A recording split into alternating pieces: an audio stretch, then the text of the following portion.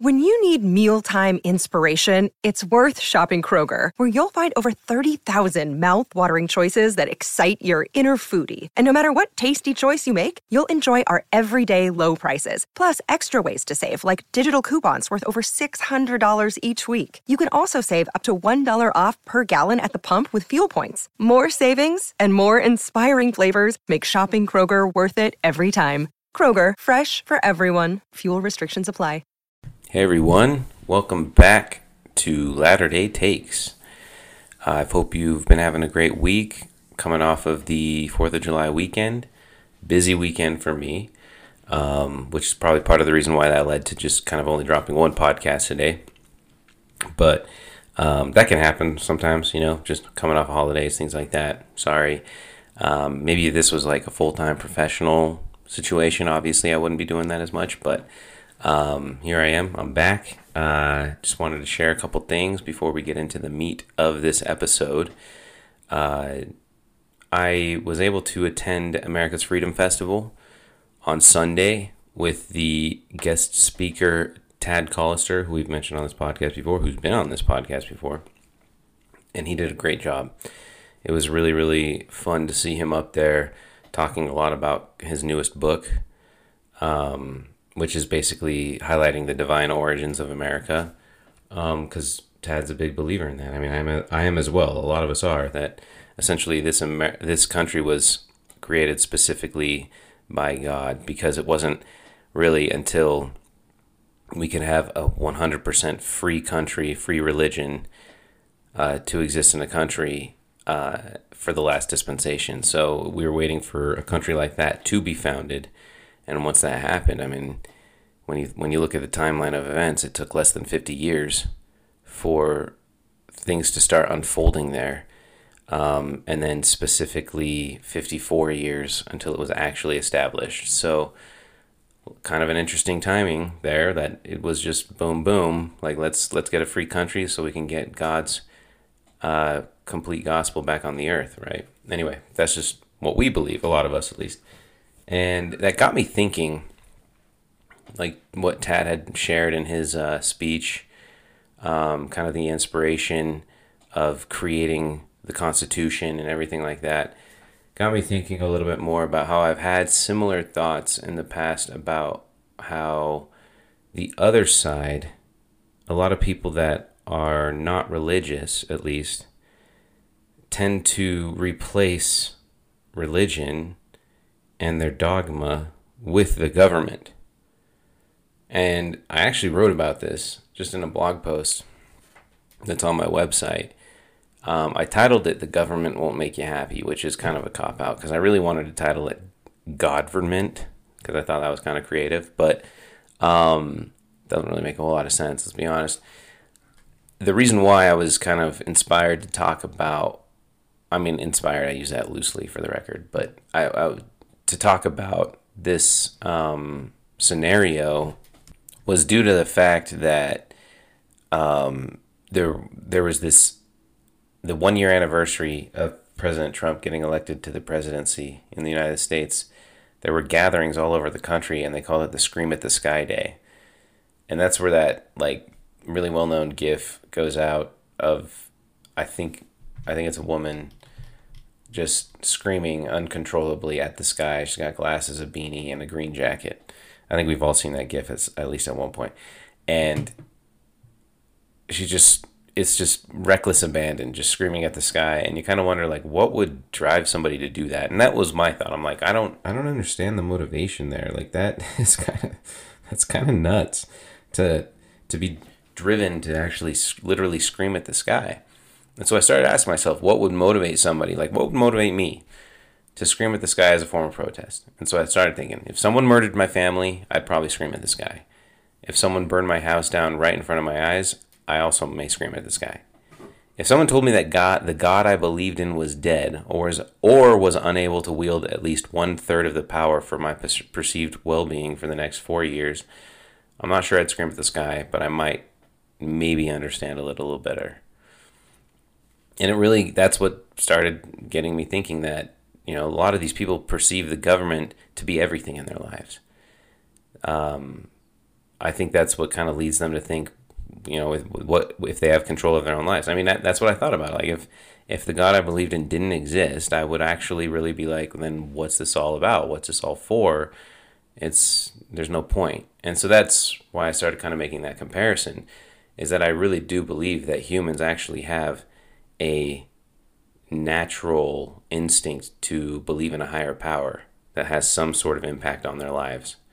And this ideology has prevailed throughout history, right? I mean, I mentioned in that post that I wrote, since the days of Zoroastrianism, they've really had that desire.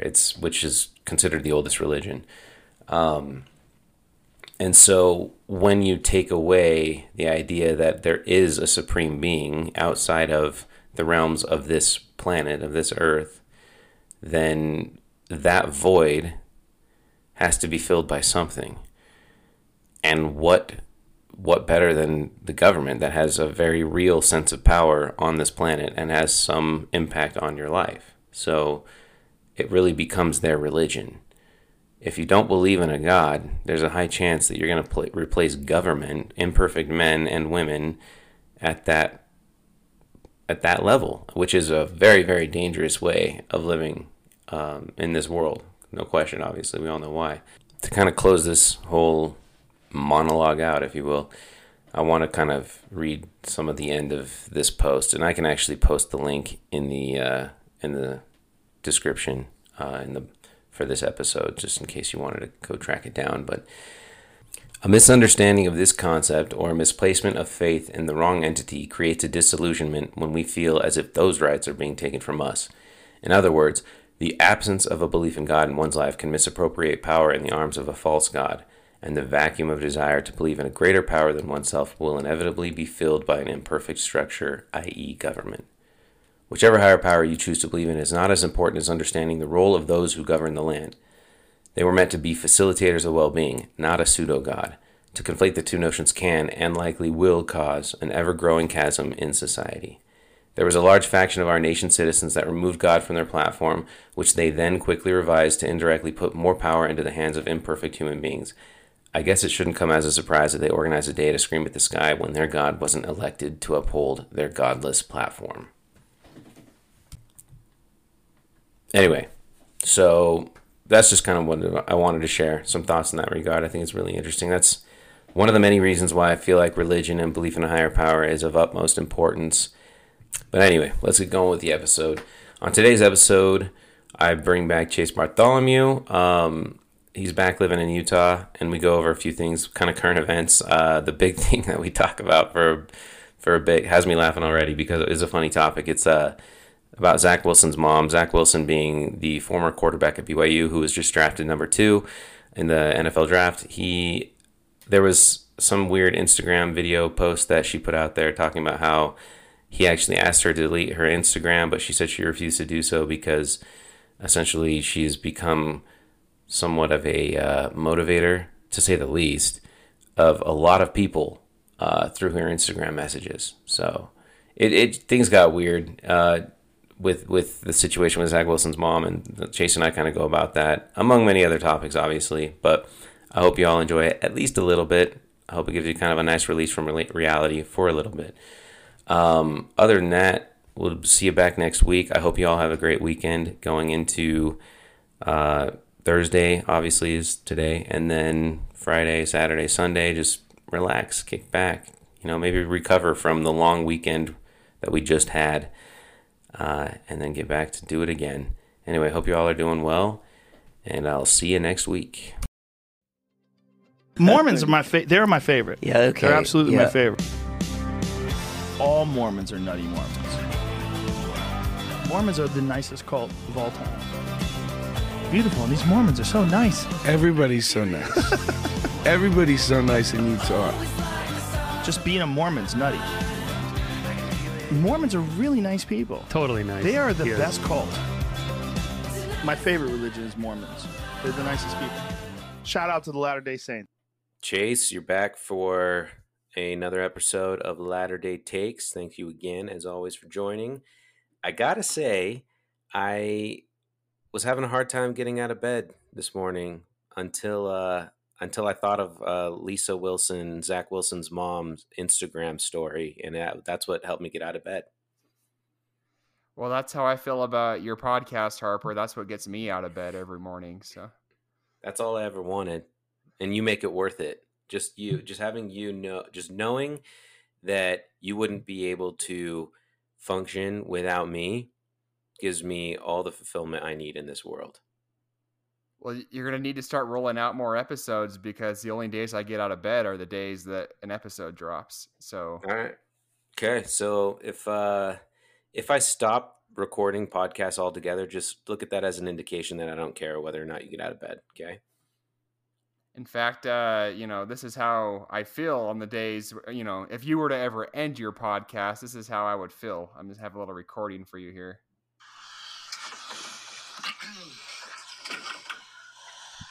I'm really sorry, but I have to let you go. And it's purely budgetary. It's not personal. I'm gonna kill myself! Wow. I'm going to kill myself, and it's your fault! So yeah, don't end your podcast. Good to know. Good to know. We're going to bring in a couple sound bites, because for the uninitiated, obviously we're making allusions to Zach Wilson's mom going on social media the other day. Should we just go ahead and play it? Should we? Yeah, I have the clip right here. I don't know how well it'll come through on the over the mic. We can edit and post if we have to. People out there that think I embarrass my son. Has he asked me to take down my social media? He has before. And he says, Mom, if it's about money, I'll give you money. He says, Zach, I need your money.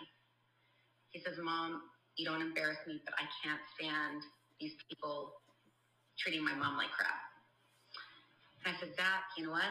If you saw the messages that I receive every single day from women that started exercising again, women that are learning to cook for the first time ever, women that are changing their relationships with their husbands, women that tell me that the only reason they're getting out of bed is because of my Instagram. The only thing that kept them from taking a handful of pills is because something I said that day resonated with them. I refuse to abandon those people. I can take the heat. Bring it on. There she is in all of her glory.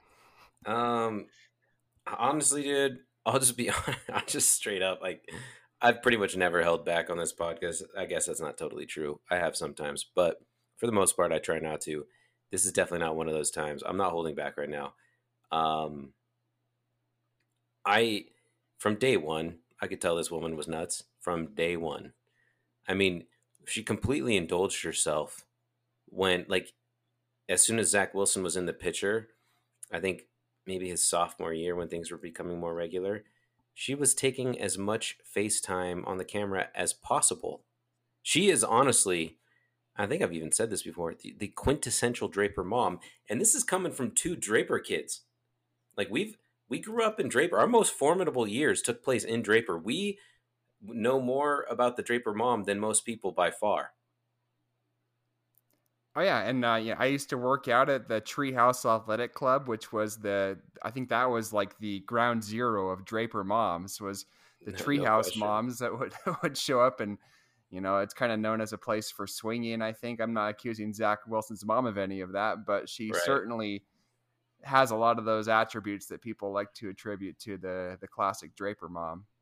No, it's 100% right. I mean, no joke. Like, if you were to draw one or describe one, it'd look a lot like her. It just would, quite frankly. Anyway, I mean, besides the fact that she's clearly, taking credit for essentially saving people's lives, which is, I mean, Jordan Peterson doesn't even do that. Like, he'll talk about how he's helped improve people's lives, but she straight up says, like, stop these women from taking a bunch of pills. And I mean, I guess, I don't know. I'm assuming she's talking about people committing suicide, but maybe I'm wrong. I mean, Jordan Peterson has a PhD in psychology. Lisa Wilson works out at the Treehouse probably at least 5 times a week and has very blonde hair. Essentially, what I'm trying to say is there are people who, if if they wouldn't find somebody like her to help them with whatever problems they have in their lives, they'd find somebody else. I'm not sure she's the last bastion of survival or being able to get out of bed. That's basically my claim right there.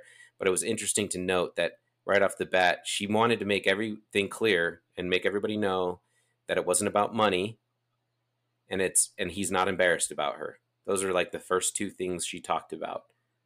And then from there she went like, this is what I do to help people, which I don't really buy that he's not embarrassed, and I really don't buy that she's not doing it for popularity or fame or money or whatever. But anyway. Well, I have to give you some credit because I remember back when Zach first came on the scene in 2018, you were right there, right at the beginning, calling her out for being kind of a me monster and, hogging all the camera time. And at first I was like, kind of like, I can kind of see where you're coming from, but I didn't quite see just how wacko she really was. But I think it's starting to show. It's now that he's out of BYU and he's making NFL money, I think we're going to see more and more of this clown show. So I'm all here for it. I'm eating the popcorn while I watch this. So I guess at the end of the day, I kind of am too. It's definitely entertaining, but certainly giving us some fodder on the podcast. But Lisa Wilson, never stop being you, I guess. Yeah. Well, it's funny because you go on like Cougar Board and stuff, and a lot of these guys are like defending her honor, and it's like, you guys, I'm sorry, she's a married woman. Your odds of landing with her are quite small. You can cut the act and the performative stuff to try to get on her good side, because I don't think it's going to happen for you.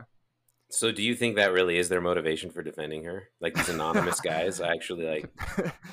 Maybe subconsciously, or maybe they just don't have any ability to criticize anything BYU related. But I mean, what if your kid asks you to stop doing something? Like posting so much, and your famous kid is like, could you please stop? Like, how do you respond to that? Well, it's kind of sad when a Gen Z kid has to ask his boomer parent to not be so addicted to social media. You would think the roles would be reversed there, but apparently not with some of these people. Well, slight correction there. I actually would bet you she's Gen X. Okay, well, whatever. Gen Z kid asking his parents who didn't grow up with social media. The point being the Gen Z kid. Yeah, that's a good point. But she was more likely a child of the 80s. Just wanting to grow up to be famous and then miss the social media era, but never too late. Jumping on that bandwagon as much as possible right now. Yeah, forever 25 years old as some of these Draper moms, but whatever. Sticking on kind of the same track with this college athletes, all that stuff, let's talk about the NIL with that came out. I touched on it in my last podcast just a little bit. I only talked about it for honestly like 20 seconds, which the NIL, I don't even know what it stands for. I just know that it was the big ruling that came out where college athletes can now actually make money off their own likeness, which is something that should have been a thing a long time ago. I personally think. I think that's America as far as I'm concerned. I don't know why the NCAA ever felt the right to knock kids for doing that, because a same college kid that wasn't an athlete could make money off of their own likeness. Like that was always possible if they just weren't part of the NCAA. And so the fact that the NCAA felt like they could do something like along those lines is kind of criminal in some senses. Yeah, I mean, I'm not jumping on the bandwagon of this being some groundbreaking moment, because in my opinion, the only people that are going to make substantial money doing this are the ones that are already set up to make substantial money as a pro when their college career ends. And so there will be a very small overlap in the Venn diagram of people who are going to see a significant financial advantage that otherwise wouldn't eventually have that anyway. And I've also always kind of been of the opinion that, especially with how expensive college is, that these guys already are kind of getting hooked up with their scholarship to begin with. Now, I'm not opposed to if they have some way of making money off of their name while they're in college. By all means, I'm not going to, throw up a big protest against that. But from what I've seen so far, I've seen a lot of cringe stuff already coming out of the woodwork as far as these guys like, oh yeah, who already are like self-absorbed with their highlight videos and like their social media presence. It's going to get even more cringe now. So buckle up for that. It comes with the. I will say, so one quick rebuttal to what you said about like the getting a scholarship and everything. Not all of them do, for one, right? There's plenty of walk-ons and plenty of scholarship players in the NCAA that don't get that money, and even outside of that, the tuition has increased, like they say, like 3.5 times the rate of inflation. So that hasn't even actually even been equal in that regard. So there are some discrepancies there. I'm not necessarily saying we should pay college athletes by any means. In fact, they got a stipend before this anyway. I don't know where that fits into all this now. Like, I don't know if they still get a stipend or not, but I would imagine they do to some degree still, because there's going to be plenty that, as you say, do not even benefit from this. And if they lose part of their stipend money because of that, then some of them are actually worse off than where they were before. But you're right. With few exceptions, like most of them are going to be basically about the same. I do think it's going to change the dynamic of the NCAA in terms of competition. I think I said this in the last podcast. I said this even to you in a private conversation. I think LA will probably see a resurgence. I think you'll see UCLA and USC be more competitive in the coming years. Some people may say that was just like that ebbs and flows anyway. I think it'll be a little bit more constant for that reason, because it's so much easier to brand yourself. I wonder how hiring like an agent or a talent scout fits into all that. Not talent scout, sorry, like a talent manager.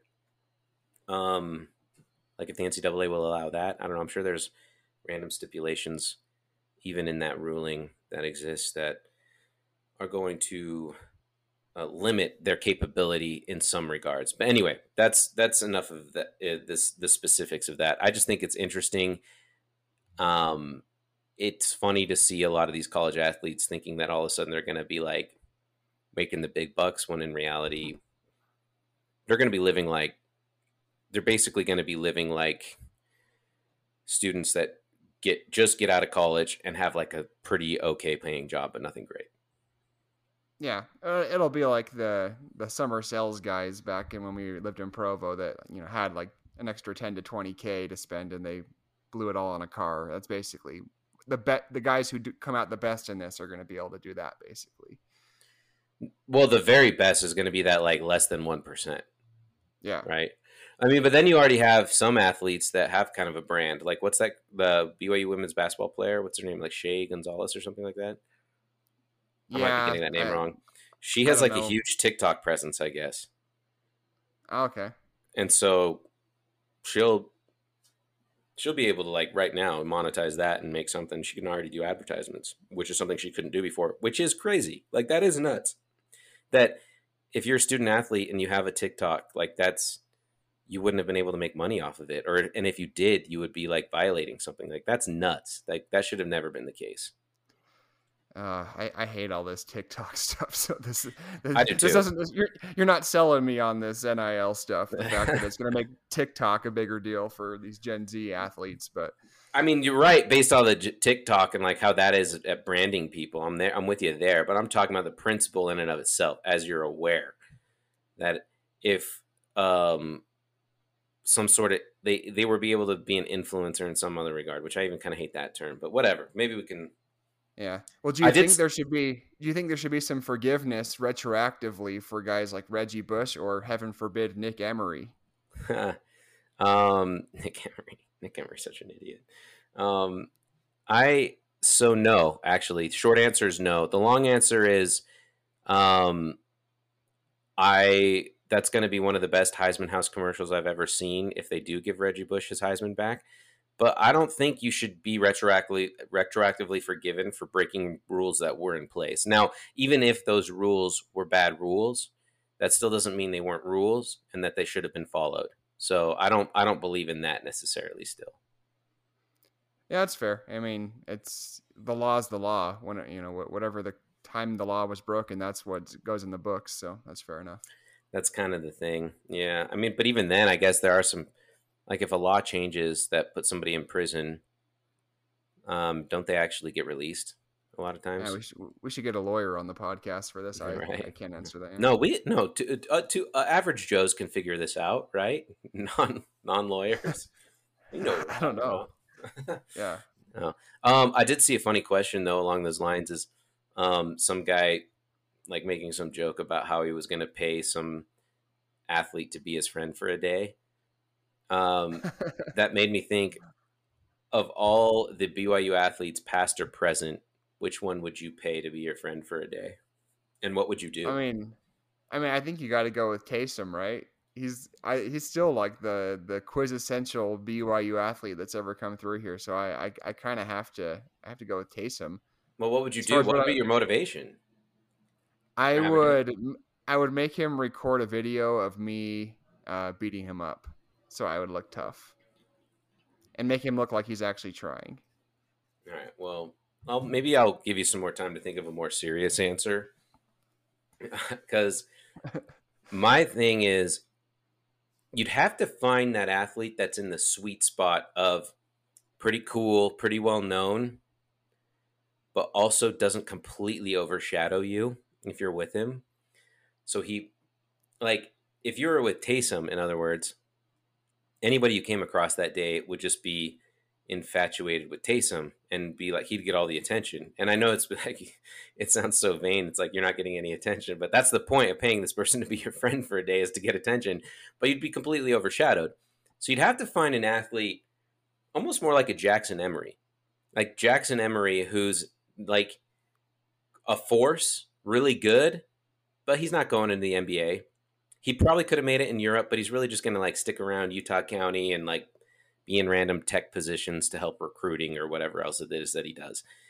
Like that, he's noticeable. And it has to be while he's an athlete, obviously, because if you're friends with Jackson Emery, that really does kind of make you look like you can be like a likable person, I guess. I don't know. Is that crazy?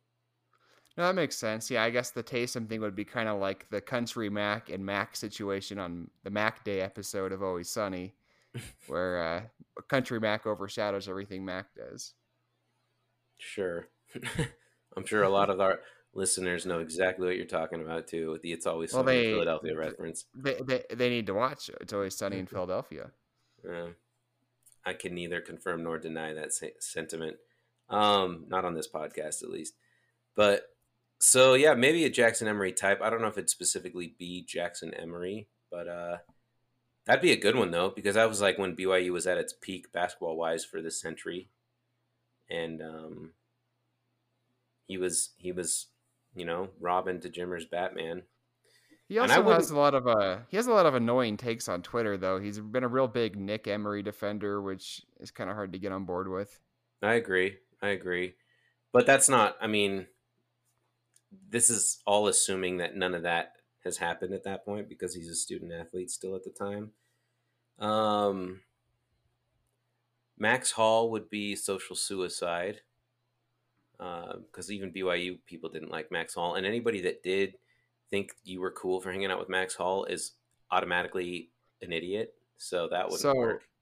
I did hang out with Max Hall freshman year a little bit. That actually makes a lot of sense, knowing you. Yeah. No. So he was one of my buddies freshman year was on the football team, and so he would hang out with Max Hall, and they would play Halo a lot, which I'm not really a video game guy, but I knew how to play Halo from high school and stuff. And Max Hall was playing with us one time, and I thought it would be funny because he was on my team.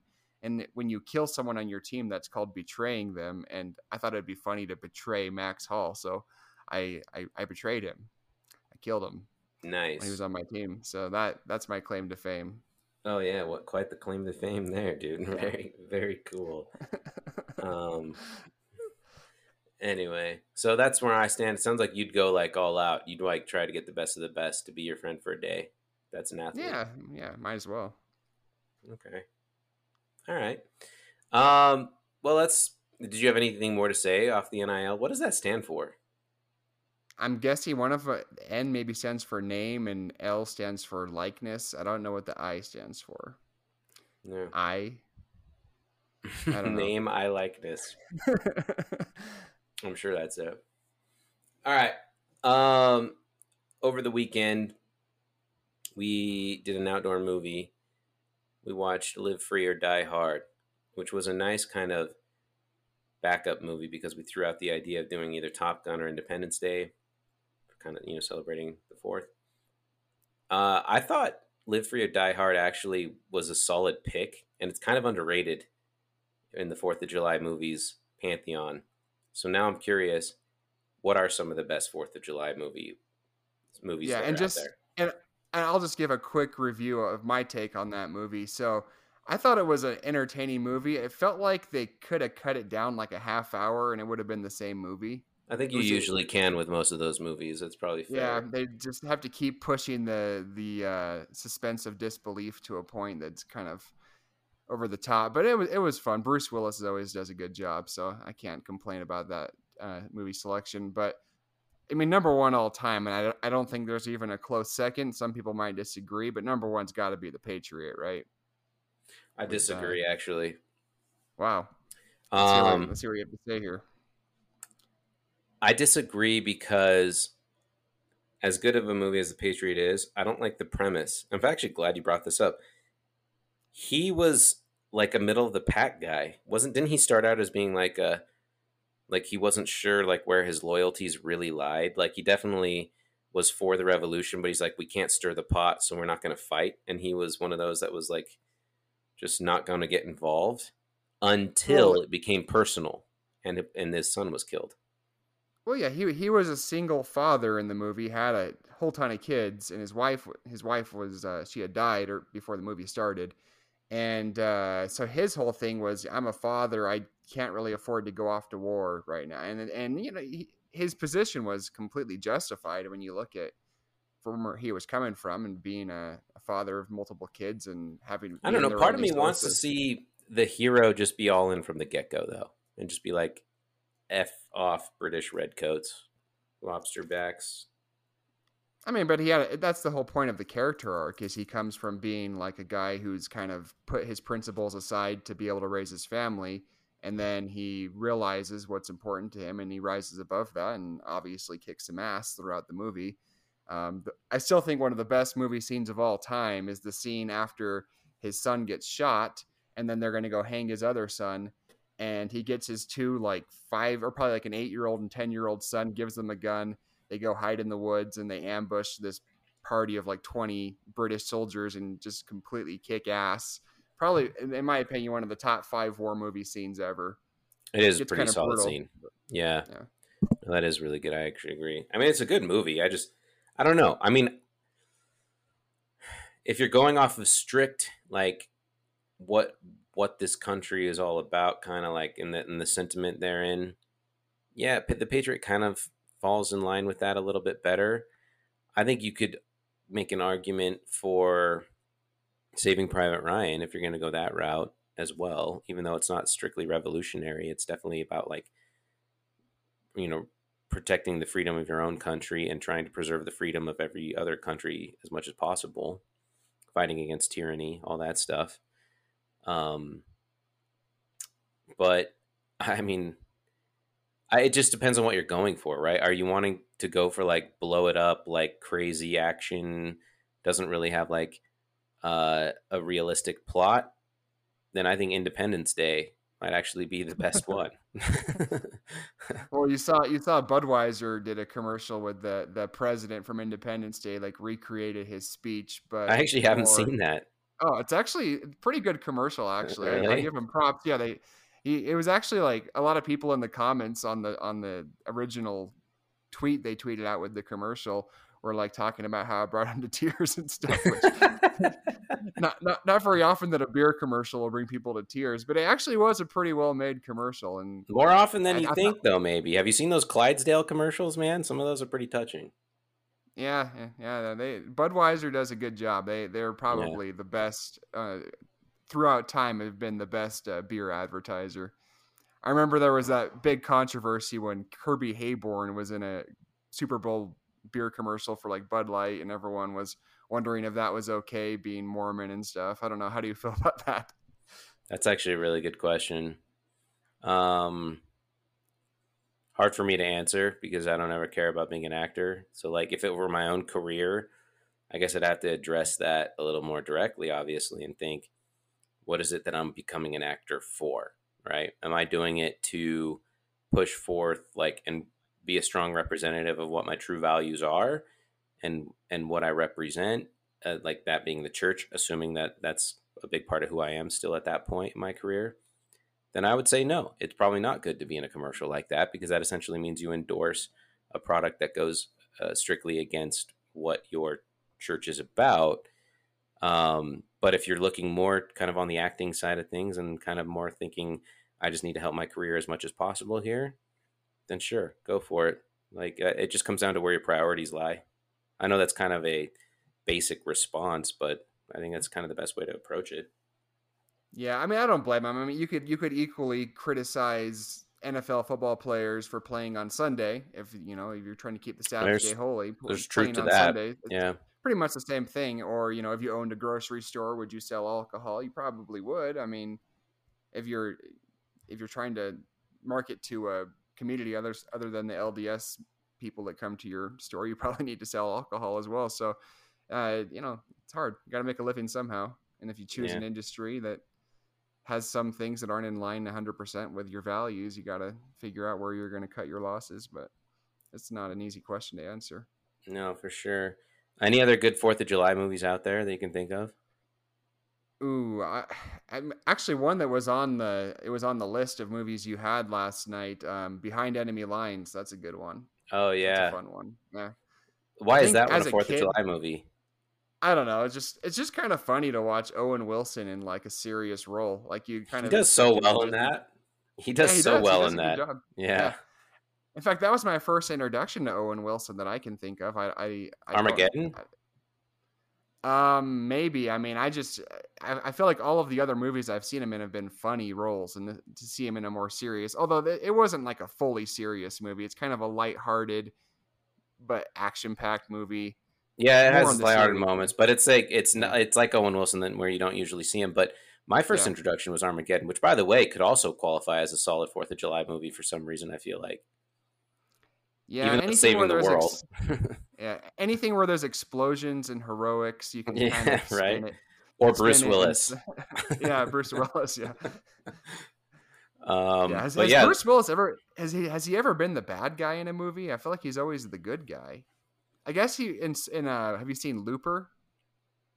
I don't think I ever. Maybe I did see that one. I can't remember. That's a good one. Yeah, Looper's actually the same guy made that who made the Star Wars that everyone hated, Episode 8. But Looper was a lot better than Star Wars. That was a good one. Yeah, I don't even remember. And Bruce Willis was he was kind of the bad guy in that one to a degree, and then he ended up being the good guy. But so even then, he still wasn't the bad guy. Yeah. Yeah, I don't know. He's kind of the bad guy in The Kid because he's a jerk. I need to watch that one again. Is The Kid what's the premise of that movie again? It's isn't it like he goes back in time or something like that? Bruce Willis as a kid, who is that chubby little kid, goes and like gets pushed into the future where Bruce Willis is now and he's a total jerk. He's kind of lost sight of who he was, just like a jerk to everybody, but very successful as an image consultant. And the kid runs into him and like he doesn't figure out that it's him until later, just at a younger age, and it supposedly transforms the way he like sees life and everything and whatever. That's actually funny because that's the exact same plot as Looper, basically, just in a more serious role. So Bruce Willis likes to play himself, but an assassin's like premise. Yeah. Well, if I'm not wrong, like what it is Joseph Gordon-Levitt plays this assassin that can travel through time, and he doesn't really ask questions. He just gets the hit and then like goes and does it, and then turns out he gets an assignment that's a hit on himself as an older man. Right, and that older man is Bruce Willis, right? Yeah, and that's I guess in the universe of this movie, that's what happens is you kill yourself as an older person, and that's your last payday. You get like a huge payday, and then you retire. Then like 30 years later, you're dead because you kill yourself. And so that happened to Bruce Willis, but he like evaded that assassination. And then the movie is like about the conflict of interest between young Bruce Willis and old Bruce Willis, and it's a good one. Man, The Kid really took a dark turn on the sequel, dude. That's The Kid 2. Oh, man. Bruce Willis I love that guy. But Top Gun was another one we were going to throw out there for that. And that seemed very American too at the time, and also made sense because we're going to get the sequel coming in later this year, which who knows how that's going to go. I was wondering about that. So that still hasn't come out. Hasn't come out. The new Top Gun. Okay, yeah, that would look good. I feel like since Tom Cruise is making a different movie, like one new movie every year and a half, since COVID pushed everything back, I feel like we're going to get like 3 Tom Cruise movies in the next like 8 months. Like, I feel like there's going to be Top Gun, there's going to be a new Mission Impossible, and there's going to be some random other, like maybe a Jack Reacher or something. I don't know. But it's all just going to be boom, boom, boom, Tom Cruise. Which honestly, I'm okay with because I love Tom Cruise. I think he's a kind of a nutty guy, but I actually really like him as an actor. Yeah, I mean, all of these actors are nutty guys. He's especially nutty, though. Let's be honest. Yeah, that's true. I mean, then I've watched Jim Carrey interviews recently. That guy's turned into a complete whack job. Man, that guy is nuts. And he is one that I've enjoyed. Like, Fun with Dick and Jane, I think, is actually one of the more underrated comedies out there, quite frankly. And then, of course, our classic Dumb and Dumber that we spent our entire duration of Pioneer Trek quoting the movie word for word. We did go through that whole movie. Yeah, we nailed that one. Well, I bought that movie with my own money in like 6th grade, and I came home from school and watched it every single day for like 3 months. I don't know how I had the ability to be that repetitious with any movie, but somehow 6th grade me did that. By the way, that begs an interesting question. Are we just adults now that don't really like rewatching movies, or has there been a different era for everybody where we just don't rewatch movies anymore? Because I swear, rewatching movies, especially on a Sunday night, was one of my favorite things to do as a kid, like with the family. I'd never rewatch movies. I mean, that's not totally true. I do every now and then. Like some of my favorites I'll rewatch, but very rarely do I do that. Certainly not with people. Hardly ever. Now we did just watch Live Free or Die Hard, and most people have probably seen that, but it's a very rare occasion. You know what I'm talking about, right? In the era of streaming. Yeah, I still like to rewatch movies, but most of the movies I rewatch came from the era where we grew up, like the 90s or early 2000s. I feel like part of that's just the production quality of movies. Well, part of it's nostalgia, but part of it, I think movies were just better back then. I have a theory on that, by the way. I've said this before. I don't think I've said this on the podcast, but my theory of 90s movies, why 90s action movies is the best era of action movies. Have you heard this? No. You basically have the beginning of CGI, but it wasn't good enough to like overtake a movie. So you couldn't just like go crazy on it and let it basically be everything like you see in every Marvel movie nowadays. So you had to make things pretty realistic and actually blow things up, but then CGI could kind of like fill the gaps in pretty well to still make this like this amazing movie. It's like the sweet spot of both worlds where it's like they'd extend your suspension of disbelief a little bit better because of the CGI, but they also weren't going crazy where the CGI was overtaking everything. Does that sound right to you? That makes sense. I mean, think of Clear and Present Danger.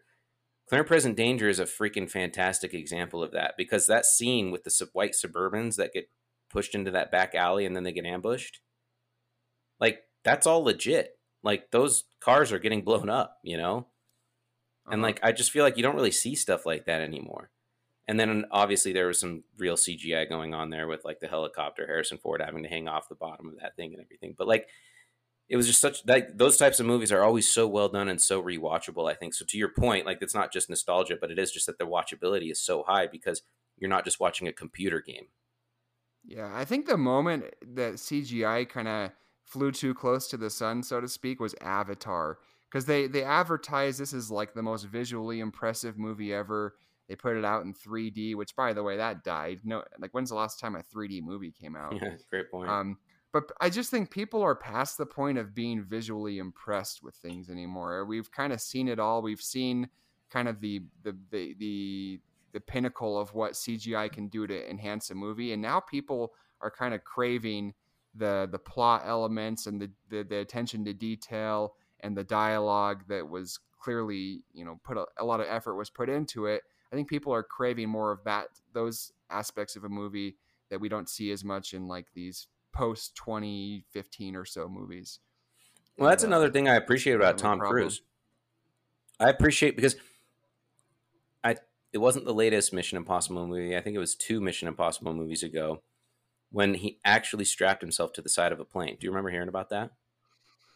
Yeah, I remember seeing some kind of behind the scenes. Yes. That, yeah. So in other words, Tom Cruise said, I'm the actor here. People are paying to see me do some crazy stuff, right? And he wasn't just relying on a stuntman, which is why I think he likes to do a lot of his own stunts. I don't think he's done every one, but he does most of them, if I'm not mistaken. They literally strap him to a plane on the outside of a plane that takes off. Like, that's pretty freaking crazy. That's nuts. Yeah. And that's awesome. Like, that's one thing. Say what you want about the guy, but that's freaking cool. Well, unlike Macaulay Culkin, who doesn't even do his own stunts in Home Alone. Freaking jackass. Good point. You got a little person to do all his tough stuff, right? Like sledding down the stairs. Yeah, I was so proud of myself when I discovered that in Home Alone. Dude, you were like a Deadspin reporter on that thing, man. Paused it frame by frame, and suddenly Kevin turns into some 30-year-old man in a little overcoat. There's got to be a picture of those two together, right? Somewhere. Oh, I would pay money for that picture signed by both of them. Signed by both of them. Confession time, though. I meant to say this earlier, but I've actually never seen Avatar. Yeah, you didn't really miss out. It's one of those movies, like, you watch it and you're like, that was good, but I'm never gonna watch it again. Like, and there's a lot of those these days. Like, I felt the same way about Tenet, and I think we talked about this after Tenet came out. It was like, that was a good movie. I'm never going to watch it again. The thing is, Nolan has some of the most rewatchable current movies out there, I think. I agree with that. Probably biased, but like Batman, you can watch any of the Batmans and be highly entertained for pretty much the whole movie, even rewatching it countless times, in my opinion. And Interstellar. Love rewatching Interstellar. Interstellar to me is just, I love the plot. I love just the crazy hypotheses that they throw out there.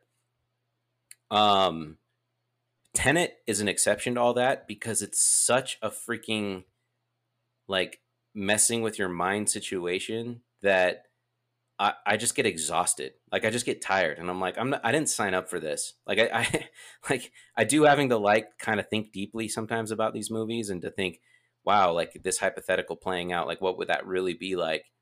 But for Tenet, it was like, it didn't hit the sweet spot for me of being interesting enough for me to put in the work to try and figure stuff out. For me, it was so out there that I was just like, this is too hard. I need to be rewarded. And I wasn't rewarded enough watching that one. Well, I kind of put it in the same category as a way old Nolan movie, Memento. Have you seen that one? I have not, but I know about it. I mean, that's like one of his first, if not the first. Yeah, the movie, like the whole movie basically plays backwards, and it's like just super confusing. But I haven't watched it in a while. Yeah, I heard about that. It was kind of one of those kind of like devastating movies too. I got the spoiler too for that one, but anyway, yeah. So not sure how we got off on that tangent, but that kind of sums it up for me. Did you have anything else you wanted to cover with the 4th of July weekend or anything, or Zach Wilson's beloved mother? No, I'm just about to go grill up some burgers and some chili dogs and call it a good 4th of July. What kind of chili do you use? I don't know. My dad's going to make it. But one thing I will say, and this is a hot take for 4th of July, I'm kind of over fireworks. Like, I just don't get, like, I know it's like exciting and patriotic and all that, and I appreciate like the nostalgic aspect of that, but I just don't get excited about fireworks anymore. I'm going to tell you why we probably shouldn't talk about this topic too long on this podcast, and that's just simply because I agree with you. Okay. Fair enough. Let's leave it at that. That's a good way to end. I don't think people want to hear us just ragging on fireworks, especially if we're both. Fireworks are so overrated. Why fireworks are turning the dogs gay. Good old Alex Jones. No, I think part of that too, just in my own, this isn't to like totally crap on fireworks, but I did grow up going to Stadium of Fire every year. So for me, I was just inundated with it, and I was probably spoiled. So if you didn't have that in your childhood, maybe that's why people like it. But other than that, they have not evolved enough for me to be drawn to them year in and year out. There's not enough difference with fireworks at 33 from fireworks at 13 for me. Like, it's these 20 years have really not changed at all. Well, for all the expensive fireworks shows I've seen, the coolest firework thing I've ever seen. I don't know if they ever had these in Utah because they're a major fire hazard, but do you remember those little bee fireworks where you light them and it was a little bee and it like shot off in random directions? No, but that sounds kind of terrifying and fun at the same time. And it's just a little tiny firework, and they call them bees, and you light them and they just randomly just choose a path, and they're kind of crazy.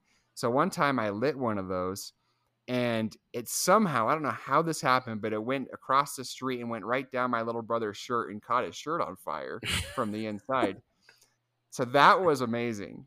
That was cooler. That was cooler than $100,000 fireworks show. There's no question about that. Yeah. Amazing.